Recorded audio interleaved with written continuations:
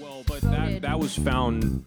Wasn't that found to be not? There was not substantial evidence. But my question is different. My question, regardless of whatever. My question is, whatever. Regardless of the claim I just made. Whatever. No. Vlad, if you're listening, whatever. We hope you and Jeff Bezos high five. My question is specific. So, the Russian propaganda interfering with the U.S. election. Hello, and welcome to the Inconclusive Podcast, where we randomly select topics and argue about them. Coming up, Inconclusive. My name is James. My name is Abigail. And my name is Candace. All three of us are educators at an international school in Taiwan and bring wildly different perspectives to the table. Be sure to follow us on social media at The Inconclusive Podcast on Instagram and Facebook, or email us at theinconclusivepodcast@gmail.com. Don't forget to subscribe wherever you listen to podcasts. It's important to note that our individual opinions do not necessarily reflect those of our employer. Okay, let's begin.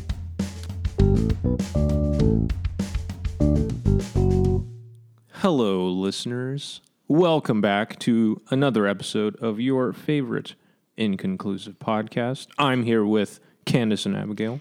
Hey! Heyo! And today we are going to vote. Maybe. Did you guys bring your IDs?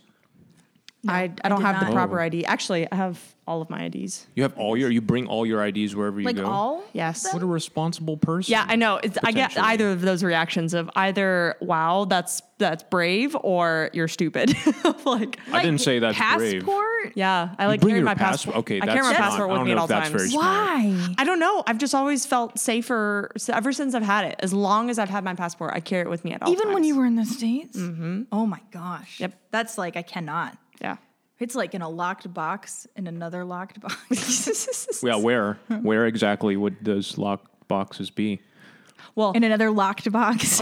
so story. My sister's passport, they kept it in a lockbox at the bank, and then they forgot to get it before she had to go to Spain with my dad. Oh, no. And my mom, she felt so bad because she had said that she was going to get it or something, and then she was planning on getting it and forgot that the bank would lock for the weekend because it was a national holiday.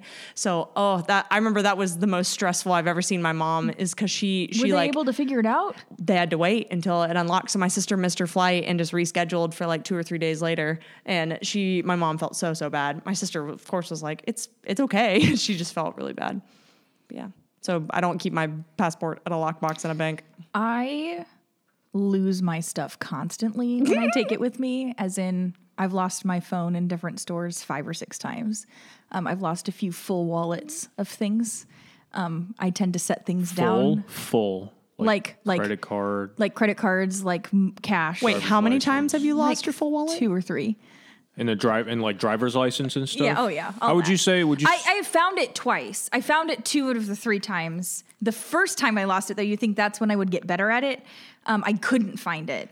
After you said that, I tilted my head in such surprise, I popped my neck and felt it all the way down. That is bizarre. Yeah. I usually 3 times? I usually have a friend who follows me places when I go, and they just pick it up for me. Now that I think about it, It's Josiah most of the time. When we went last summer, I do remember you either panic looking for your phone or your all wallet. The time. When we went to PL last weekend when we were doing our professional learning, you were panicking thinking you left your phone somewhere. And I didn't. It was in a bag. Yep. So anyway, that's why I don't carry.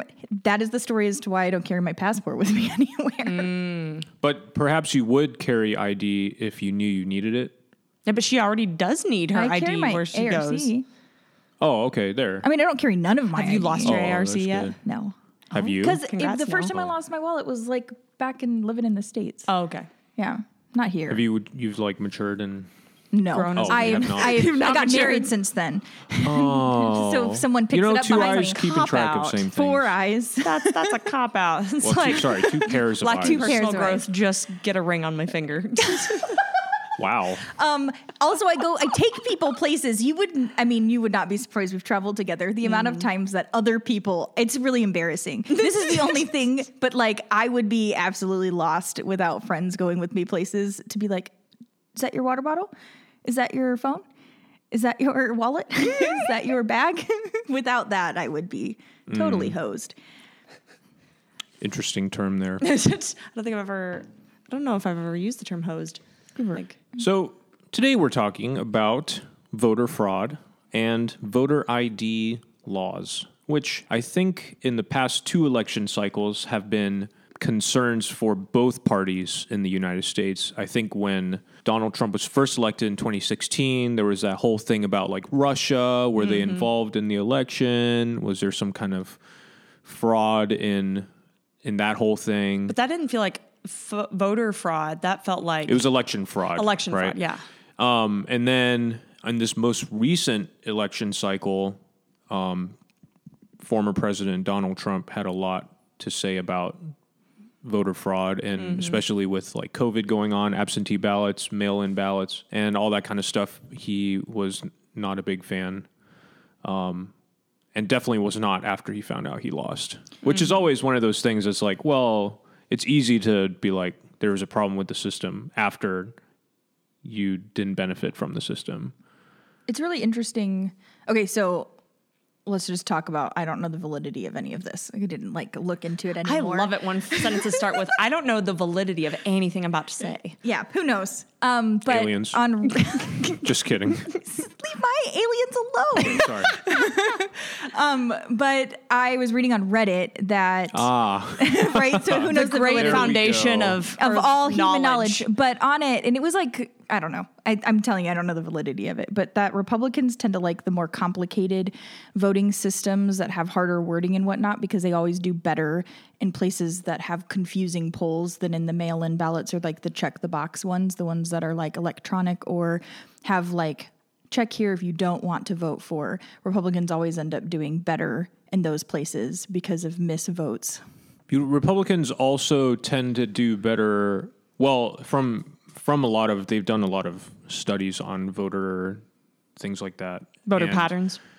Yeah, and usually a lower voter turnout benefits Republicans, and a higher voter turnout benefits Democrats. Even though this most recent election saw the highest turnout of either party for all of U.S. history. Wow. What a record. Joe still pulled it off. But that's what you just said, though. Democrats do better with higher turnout. Yes. Right. So Yeah, that would have exactly. that would Yeah, Exactly. even with higher Republican turnout, it's just because it was matched But by like, higher Democratic like turnout. both Democrat and Republican turnout were at the highest they've ever been this past election Right. cycle. That's Okay, wild. okay. Isn't there something, I remember reading this a couple of months ago, that there is a strong correlation, very strong correlation between population density and your party status. That I think it's something about the more people per square mile in the U.S., the more people are likely to be Democrat in that square mile. And the less there are, the more likely they are to be Republican. Ooh, that makes sense though, I think because it they're thinking correlates get with the urban urban populations. versus Yeah. rural. They broke it down to, they can figure out if based on the population density of an area, how many people will be Democrat versus Republican. That absolutely makes sense to me. That makes sense to me. Which is scary. I don't know why. I don't know. But that does, all right? So you're more spread out, so you're going to be without rubbing shoulders with people who have different beliefs or who are very much different than you as much. This is me thinking, because I grew up in rural East Texas, and then we lived in a 14-acre farm surrounded by hundreds of acres, like not 100, but hundreds of acres of cattle farms that were owned very like down our whole street, there was only 4 houses, and it was like a massive few mile road because of all the farms, right? But so that's kind of my frame of reference, right? So everyone kind of is the same. You're all kind of doing the same stuff out on your land. You're trying to, where we were, it was cattle farming and whatnot, but you're not interacting with people who are very different than you, because you're not interacting with a lot of people, and the people that you are interacting with are the same as you, and you've moved to an area either because you've grown up there or you've moved there to do a very specific thing surrounded by other people who are doing the same specific thing. To me, that makes sense, right? You're not getting the ideologies, but when you're more densely populated, like in a big city, odds are 5 to 10 other people are going to have different beliefs than you, and you're going to the same schools, same grocery stores. Yeah. But why would it swing Republican, rural, Democrat, urban? Well, or city life? I think that comes from the ways that a lot of the benefits of like Republican ideologies goes into like protecting farmers or oil or things like that. It tends to be more And Like it like aligns distrust of better big with government. rural industries. Yeah, rural I think. industry. Whereas the urban's more like perceived, like the urban Yeah. elites or the east, the coastal elites or whatever. But it's people. because Democrat does more with like better with urban poverty in general. But they talk more about That's like, also a big part of that. Poverty. but helping, but like the way that the Democrats help doesn't make sense. I think a lot of the time in rural areas, like because if we can just do our oil, or we can just farm our cattle, or if we can just run our agriculture, whatever, then we will be fine. Whereas a lot of the time you don't have that option if you're in poverty in a big city. It's like there's nothing else. And with that, I think we need to take a quick break.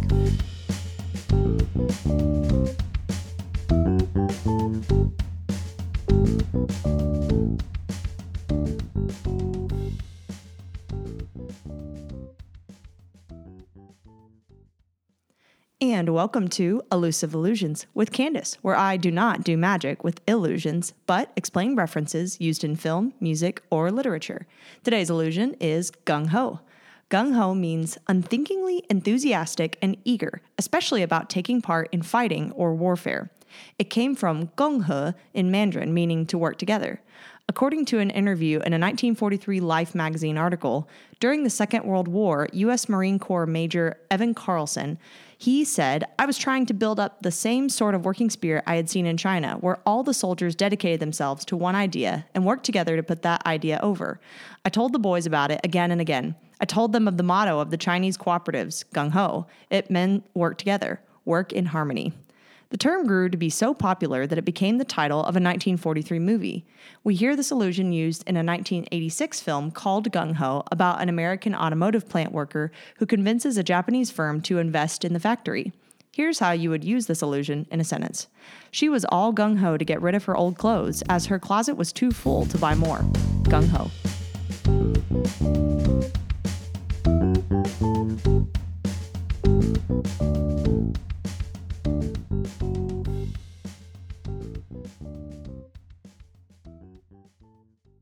Hello, listeners. Welcome back. Before the break, we were talking about... Why are you looking at me like that? She was not ready. I was just looking at you. You're starting. Before the break, we were talking about discrepancies in Republican and Democrat, I guess, voter bases, I guess. And so, unsurprisingly, Republicans and Democrats have very different views on the idea of voter fraud and what to do about voting. And I think each side has a different view on what is the ultimate good of voting and what is the ideal circumstance for a vote, and how it should take place. So I'm curious what you guys think of the question of what does it mean to have a good and fair vote or a good and fair election? Fair and open, I think, is the term they usually describe it. Fair and open election. What do you guys think defines that? Can I think in a very microcosm way? Please do. Let's say that I posed a vote in my classroom for the person to be the homework representative. I assign one person to be the only one that I will or answer their emails or messages on the weekends or later at night if I happen to see it. Everyone else, you're going to have to wait or ask your homework rep. So That's actually not a bad idea. it's been really good as far as for the last 4 years. Done that? Oh, I've done this for 4 years. That's such a great idea. I got it from, I don't remember which teacher I observed. They had class jobs, and it's one of the jobs listed is to have just one person that's the person that you'll answer their questions if they send a Google chat message at 8:00 at night. Past working hours. Yeah. That's a great idea. That way all of the students will then ask that one person. So I feel bad for that one person. Well, they always try to pick somebody who is on their computer later at night so that the others can, when they're working on homework, email that person or message them and say, hey, what did she say to do about this thing? So normally I hold an election for it, but the election isn't fair and open for the most part as far as private. Like everyone just goes aye or they raise their hand. But sometimes I'll do it privately if it seems like it's going to be really close, if there's two people that both want it, or which usually doesn't happen. But sometimes there's other class jobs that people will be fighting for, or when there's class representative elections, then we had to do a blind vote. So I had everyone put their head down and raise. And so that's not even totally fair because someone could be peeking hear it, yeah. and you can hear like movement, rustling, yeah. but at least it's a little bit more private and like students can keep their hand like next to them like that and very lightly raised without making too much noise, and they can try to keep it private.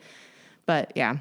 What about like in a national election? How would your personal experience with voting apply in a national election? My thought is that it has to keep privacy still. Like I like the fact that we do little cubicles for voting where you go into a booth.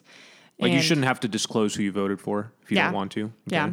And I also think the hard part about voting in a classroom setting is that I already have identity verification of everyone in the room. Like it's not like there's a random person off the street who walks into the room. I did identity verification when they came in every day.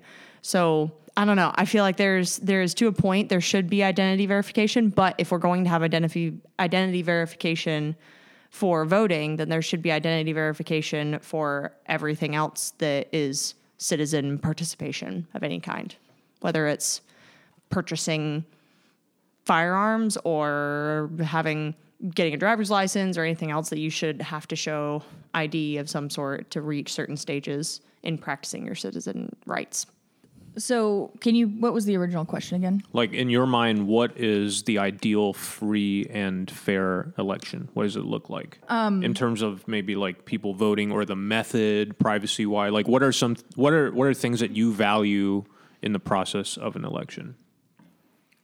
I think privacy is important. Like you were even talking about like the microcosm of classroom voting and stuff. Like whenever you are doing public things where everyone knows, opinions can get swayed pretty easily. Like it's easy to be like, oh, my friend so-and-so voted this way, and if I don't vote that way, then they'll be mad, right? And if you can do it privately, then you can lie about it. If you vote against or not share. But I mean, like, or just not have friends. Either of those. James's route. Oh, never mind. You're our friend. I'm ignoring that because that's not even true. I have a lot of friends, Candace. Okay. You know what? James, I believe that to be true. I believe you. I promise. So I think privacy is important. I also think that it's really important to have like accurate information from the least biased possible way, not just what the party wants to put out about a person. If it's going to be in some sort of a bipartisan or even, it doesn't even have to be bipartisan. Even if there's like 15 different parties, like the information about the person needs to be unbiased. Side note, what is 15 in geometry? Like if you had a 15-sided shape? I don't know. A polygon. This would be polypartisan. Just have many sides.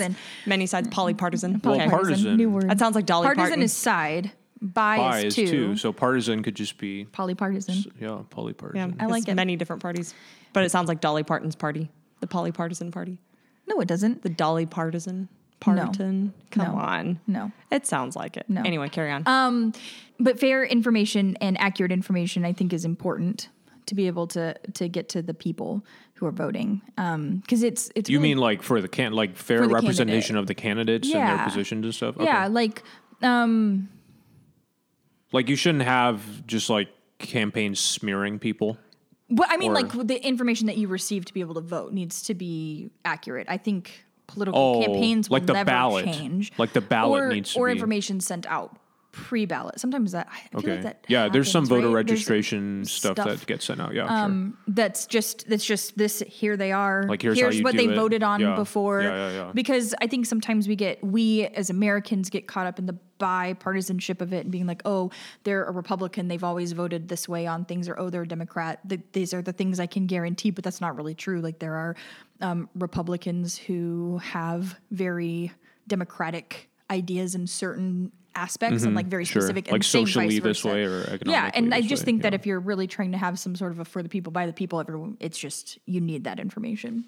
I I think where I struggle the most actually is identification because historically in the States specifically, identification has been used to be exclusionary, and it's not not everyone has easy access to it because identification is not free. So to be able to have a way to identify yourself as who you are, like driver's license costs money, and if you don't have your like birth certificate because you were adopted or because of a situation, a fire situation, or because of abusive family, or because of, the list is long, then it costs more money to get it again, to be able to go and get an ID that's appropriate. Also, there have been recently, thinking in the last several years in Texas specifically, some stuff has been happening with Border Patrol of using ID to detain legal American citizens, claiming that they were fraudulent with their ID, even if they had birth certificates and whatnot. ICE had been, yeah. And so then there's a safety risk if you're not white to be able to show ID sometimes. Why is the world this way? I hate that. I think I'll give my answer to the election question, and then we can kind of get into, you brought up a lot of things, so I think will be the main part of this podcast. I think I would agree with you. Actually, I think I'd agree with both of you. Should be private in my mind. I also think that the result should accurately reflect the desires of the people. I think voting is one of the most important parts of a democracy, I would say. Yeah, I think I'd along agree. with freedom of speech, and I would think representation. Those are all really important parts of democracy. So I would think that voting is just a brilliant extension of freedom of speech too. For sure, in a way, definitely. You can't have really one without the other. But you could have speech without it making a difference. That's true. You know what I mean? You could go and say things, but it doesn't matter, right? Yeah, I guess that's true. So I think a fair election is really, I think, in favor of preserving a true democracy, which I think all of us would agree with. No, we don't have a true democracy, right? It's a democratic republic. Because if it were true democracy, we'd have to vote on every single thing that came through. Yeah. Or a representative republic, which I think it's like half voting would be key, right? Because we don't really want, neither party would want something that not the people want, right? To go through. And I think there's a lot of times there's perceptions that it's a really partisan thing. Because I was going to say that I don't agree with you. I don't agree that you'd want people to vote in by power. what the people? No, I don't think people who are in power always care what the people want. I think that the people in power care where the money is, and I feel like that's been proven over and over in different types of elections. But they also are willing to do to an extent of what they think their voter base is based upon what their party line is, even though if someone who voted them in or groups voted them in doesn't. And I think that comes to how partisan America is. Like the U.S. is just so partisan that there are times where things, especially thinking through all of this, recent election stuff where people have been not forced but felt forced to vote in a certain way, even though the base doesn't necessarily want it as much, because it's what the line of the party wants, and you have to vote that way to be able to keep your ticket as a Republican or as a Democrat. You have to vote in this certain way on this certain issue, or you can't stay in the party. And so I disagree. I don't think, at least in the States how it works right now, who you're voting for always necessarily cares about what you think. I think the hard part about that though is, okay, backstory. I've told you all separately that you need to read this book because this book has blown my mind and is very jarring. But before we do that, let's take a quick break.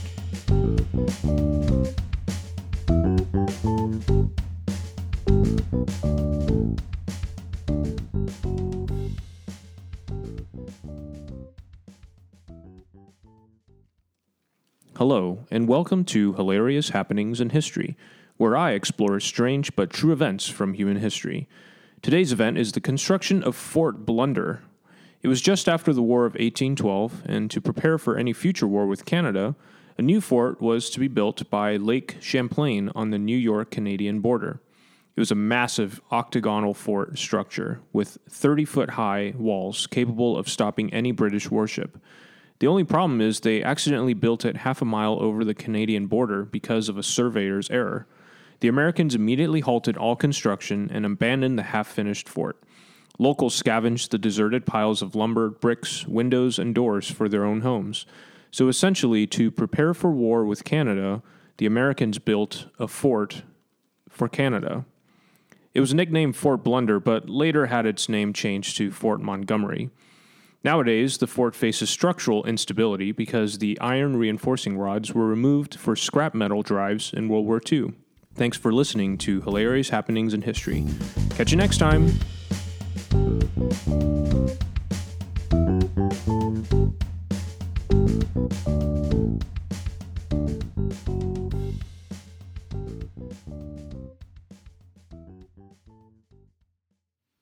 Welcome back, listeners. Before the break, we were talking a little bit about our initial impressions of elections and voter identification laws. And Candace was about to tell us something super duper interesting about some super duper interesting book. So was it written by, who's it written by? It was not written by Malcolm Gladwell. Wow. Though it was basically a Malcolm Gladwell if he were wildly conservative and a psychologist. I think he's a sociologist. I think Gladwell is, maybe. So I told you all about this, that I was trying to read books from across the political spectrum last year, and I accidentally continued that journey with this book. It's masquerading as a guide to life. It says 12 Rules for Life, yeah. But it's by Jordan B. Peterson, Dr. Jordan B. Peterson, and it's simultaneously profound and angering. Total side note, yeah. He does a really interesting lecture series on the Bible. Really? From a completely atheistic psychological perspective, yeah. And it's fascinating. He does that a lot in the book. It is very interesting. He talks about drawing connections between like Taoist principles and storytelling and Genesis, and it is all very interesting because it seems like he's coming at it from an atheist perspective. I wasn't sure. But one of the things that he brought up was that when we are talking about society as a thing that we need to fix, and if we're talking about that, always looking at those that are in power as corrupt and saying that power, we need to just dismantle the current power structures in order to achieve a better world. One of his rules in the 12 rules was something about fix your own house before you fix the world, something like that, where he said, if you yourself aren't able to regulate your behavior or keep perfect order in your house, you can't say that current systems in the world are need to be dismantled and that you could replace them. Yes. So, I hate that. I know. I knew you would hate it. I knew you would. But one of the things that he talked about with it was that anytime we put ourselves against current power structures just because they seem to be against other things, it doesn't necessarily help the world become better. Because if we're willing to dismantle that current power structure, we have to have a better alternative for where it can go, and we have to think through how it can be replaced or go better. So what you said earlier about politicians are always corrupt, I think that's just that's human nature, or that's our sin nature coming out. I didn't say politicians are always corrupt, but it is a just Republican ones, right, Abigail? No, Democratic ones are too. I'm just kidding. Excuse me. I'm just kidding. Excuse me. I would not be a corrupt politician. Really? Again, say that with a straight face. I feel like every politician probably said that before. They were like, I'm going to be fair. That's true. It's true. Same thing with us when we became teachers. We said something like, oh yeah, I'll like, they always talk about it in your master's program, or the first time you hear a teacher talk, they say you either become a teacher because you love the content, or you loved the kids, or you were inspired by a teacher, or you hated a teacher, and that you wanted to become the teacher that the students needed. Exactly. And so like that sort of blind heroship that we feel for ourselves, where we're like, we will step in and become the one that there's clearly a vacuum in the world. No, it's just that you had a teacher that maybe wasn't the best for you at a certain time, but you feel like you are the solution to the world's problem of a teacher vacuum. Sorry, that was my teacher rant.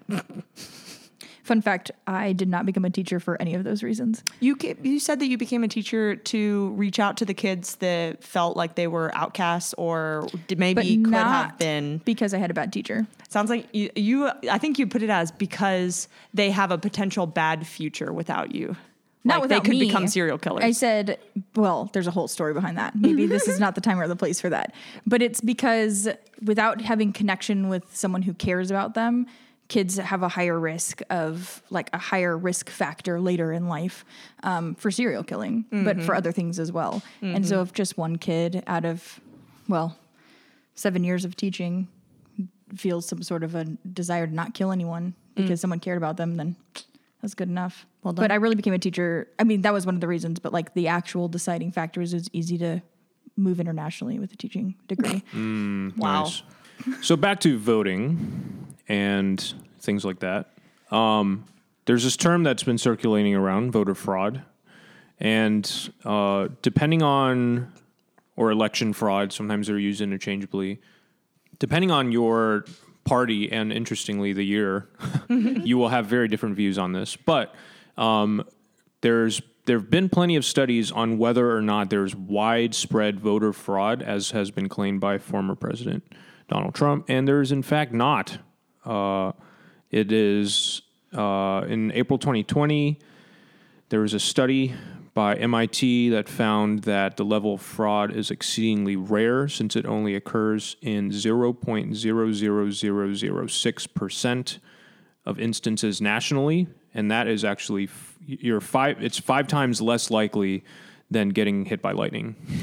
Wow. Which I don't think any of us would necessarily base policy off of a chance of getting hit by lightning. But in the although you should still install lightning rods. But in the popular vote, wasn't it in 2016, the popular vote was within like 50,000 people between Hillary and the Don? Like, so wasn't it right, really so close? like when you're looking at percent, and if you're counting votes that are in the millions, then it starts to make slight differences, but I would say not enough to swing a vote significally. So then most people are really arguing about the minutia, and I think like a few close calls in the past, for specifically Gore versus Bush in Florida, where it was like literally thousands. That's when people are like, okay, like if there are a couple thousand fraudulent votes, however you so there's like different forms of fraudulent vote. People vote twice. People impersonate someone else to vote. They vote as dead people who vote. So like like voting as someone else who may or not be dead. Convicted felons, right? I think we had an episode where we talked about whether or not convicted felons could vote, and sometimes they get in and vote and all that kind of stuff. So all of those things are all kind of grouped under this blanket term of fraud. But there's also like vote buying or vote like intimidation. All of those are also fraud because we actually didn't define our term at the very beginning. Oh, oops. Voter fraud is illegal interference with the process of any election. And so whenever an act is interfering with an election, you could consider it to be fraud because it would produce an outcome that does not accurately reflect, quote, the will of the people, however you want to define that. So that would go into, I know we were very briefly talked about it in our very first segment when we weren't defining the terms, but when like Russia was interfering, that is election fraud because it was kind of over mass, but that would still be the kind of falling into the voter fraud because you're making decisions based upon specific propaganda that isn't. But those are still quote unquote representing the people. If that's what I was going to ask. Yeah. Because like if you're making a decision based upon a piece of propaganda that's not necessarily true, it's still you're believing a lie. It's still your will. That's like what I was going to get. As in, like, I don't think voter fraud applies to people who make misinformed decisions. If that is that I what guess you're that's asking? what I'm asking for. So like when Russia was interfering with the election, they were doing like campaigns through social media, right? Right. That was a big thing. Right. So it was or they were sending propaganda. out misinformation. So that way it was sure. intentionally to keep people from voting towards Clinton and wanted people to vote towards Trump. Right. And it was an intentional interference. But people who voted... that was found... Wasn't that found to be there was not substantial evidence for that? But my question is different. My question, regardless of whatever, my question is... Whatever. Regardless of the claim I just made. Whatever. No. Vlad, if you're listening, whatever.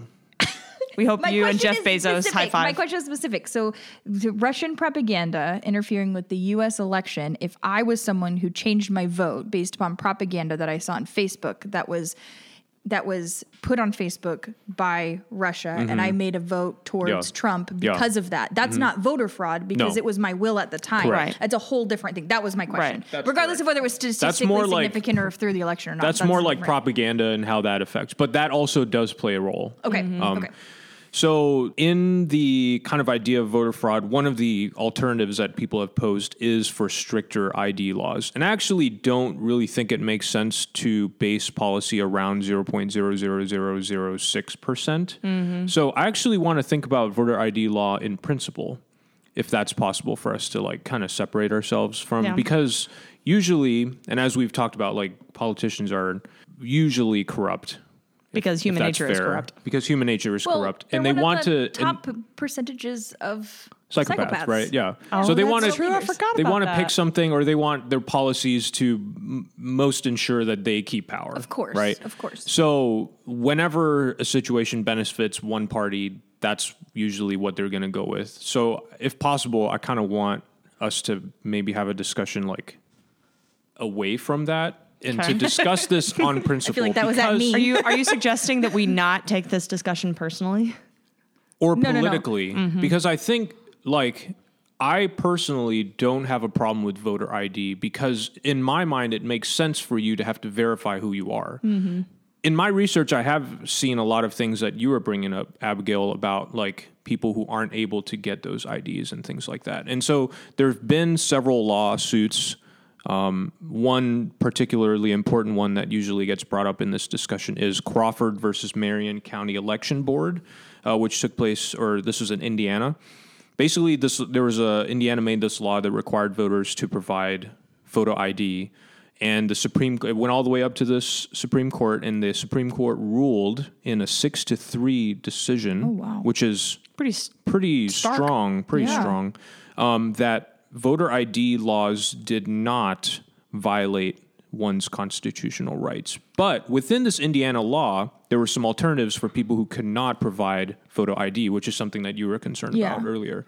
What they could do is, according to this Indiana law, they could cast a provisional ballot, and then within 10 days, they had to either bring a photo ID, so like if they forgot, they could, within 10 days, bring a photo ID or sign a statement saying that they cannot afford to get a photo ID. Oh. Okay. And so, that to me is perfectly reasonable, right? Like, if you forget, which all of us have forgotten things before, Like we discussed at the beginning. Yeah. and I think it's a big concern for people who cannot acquire ID in general, not even for voting, like I understand, like, a lot of the studies pointed to people who were living in poor neighborhoods who didn't have a car, so didn't have the need for a driver's license because they took public transportation, and they didn't have their birth certificate because of whatever reason. Maybe they're immigrants, or maybe they're adopted, or maybe elderly people. Yeah. I actually didn't think about this because one of the groups that is being disadvantaged, so to speak, by strict ID laws is elderly people who like can't just go down to the DMV because they're in whatever situation they're in. So we'll continue our discussion next time in part 2 of today's episode. And once again, you've reached the inconclusive end of the Inconclusive Podcast. Sharing is caring. If you liked this episode, please share it with your friends and family. Also, you can follow us on Facebook and Instagram at The Inconclusive Podcast. Talk to you next time.